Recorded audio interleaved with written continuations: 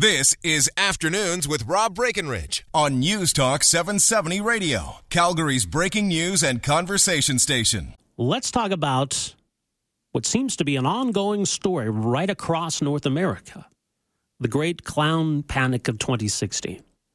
I'm not sure where this all started or why this has suddenly become a thing, and maybe it's just a case of the copycat effect, where people are hearing about this elsewhere, they think it's funny, they're going out and doing it themselves. I think there's a legitimate concern here, though, that this is going to end badly at some point. Somebody's going to overreact to one of these incidents. Somebody's going to get badly hurt or killed. So it's a dilemma for the police because it's not illegal to put on clown makeup or a clown mask and walk the streets or stand on a corner at night.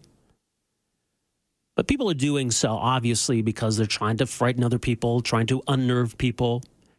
You know, maybe once upon a time it seemed kind of cute and clever, right? You hear these random stories once in a while of, you know, someone who's standing on a street corner with balloons in some random city somewhere and, you know, it was frightening and people took some pictures and it was funny. But now it's getting out of hand. Hearing stories all over the place of people dressing up like clowns and running around and trying to frighten other people. It's getting to the point now that some stores are taking clown masks off the shelf just ahead of Halloween season. And you got to think about what Halloween's going to be like now this year. You got to wonder. Anyway. So we're going to check in again in a few minutes here with our friend Benjamin Radford with Skeptical Inquirer magazine and also author of the book Bad Clowns. But first I want to hear one of these stories firsthand. And a family in Airdrie that was confronted the other night by a couple of presumably young people. I guess we don't know for sure, but a couple of people dressed as clowns were obviously out trying to scare people. Alyssa Blanchard joins us on the line. Good afternoon. Good afternoon. All right, so when did this happen? A couple of nights ago? Yes, on Saturday evening at around 9 o'clock.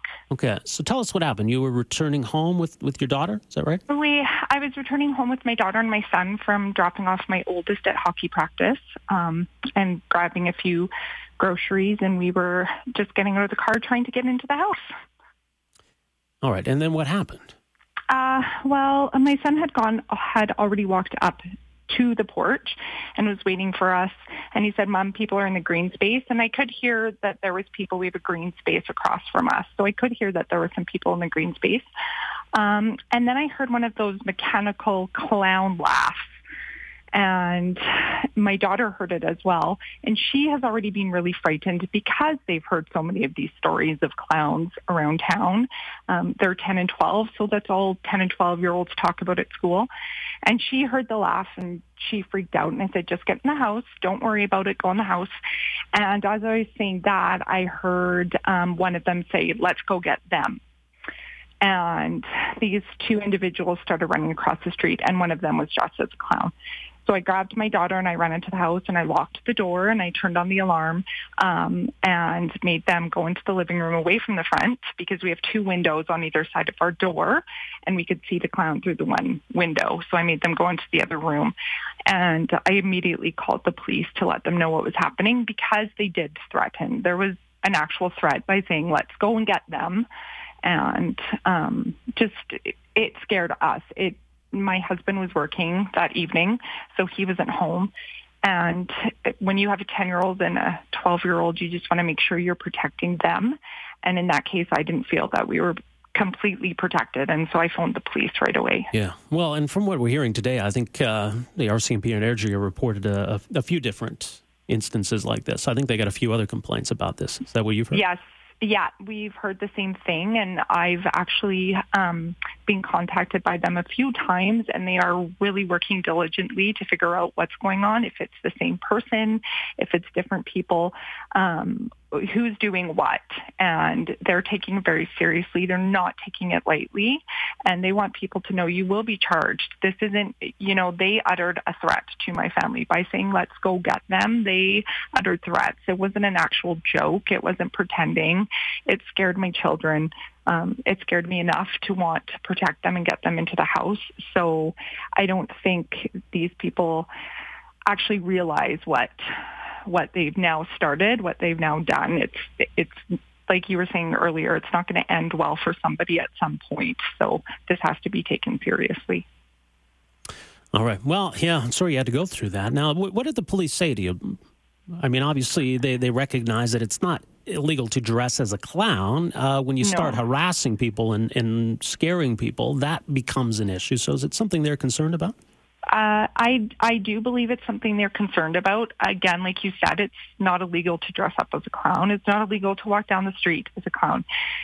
What is illegal is uttering threats. And even when you say, let's go get them, that's a threat. We don't know. We don't know what they mean. And I don't know what they were carrying, whether they were carrying a sound machine, whether they were carrying a knife, a gun. I would have no idea what is in their hands at that moment. And the police, reassure me they would do everything in their power to keep themselves safe, and they would expect that we would do the same thing. And in that case, it was me getting into the house, locking the door, and calling the police.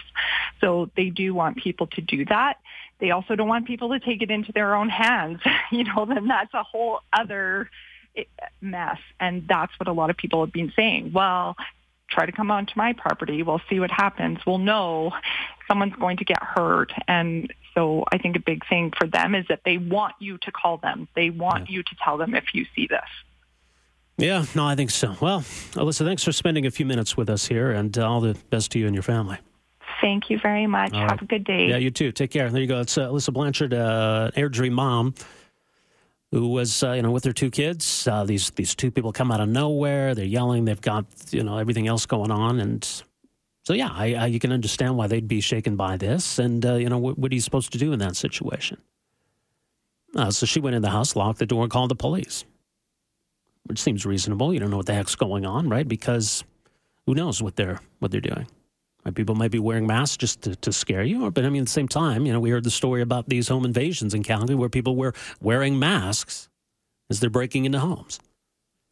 So I guess you don't really know what's going on, and it's understandable, you want to protect your kids. That's what she was doing, called the police. But I think there is a legitimate concern that some of this is going to escalate, and some of these idiots dressing as clowns are going to scare the wrong people, and things are going to end badly for them.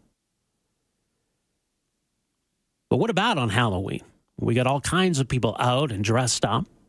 Because there might be people who are just dressing as clowns because that's what they want to be for Halloween. They're not doing it to harass or frighten anybody. Are we going to have the police arresting anyone dressed as a clown? It's like, what are you? Well, I'm the Grim Reaper. Okay, you're free to go. You're a clown? All right. Slap the cuffs on them. Let's go. 403-974-8255. We're going to take a break, and we'll come back, and we're going to check in with Benjamin Radford from Skeptical Inquirer magazine, author of the book Bad Clowns. And we'll kind of revisit this whole phenomenon. Why is this taken off like it has? And what is it about clowns? We're back with more right after this. Afternoons with Rob Breckenridge, starting at 12:30 on News Talk 770 Calgary.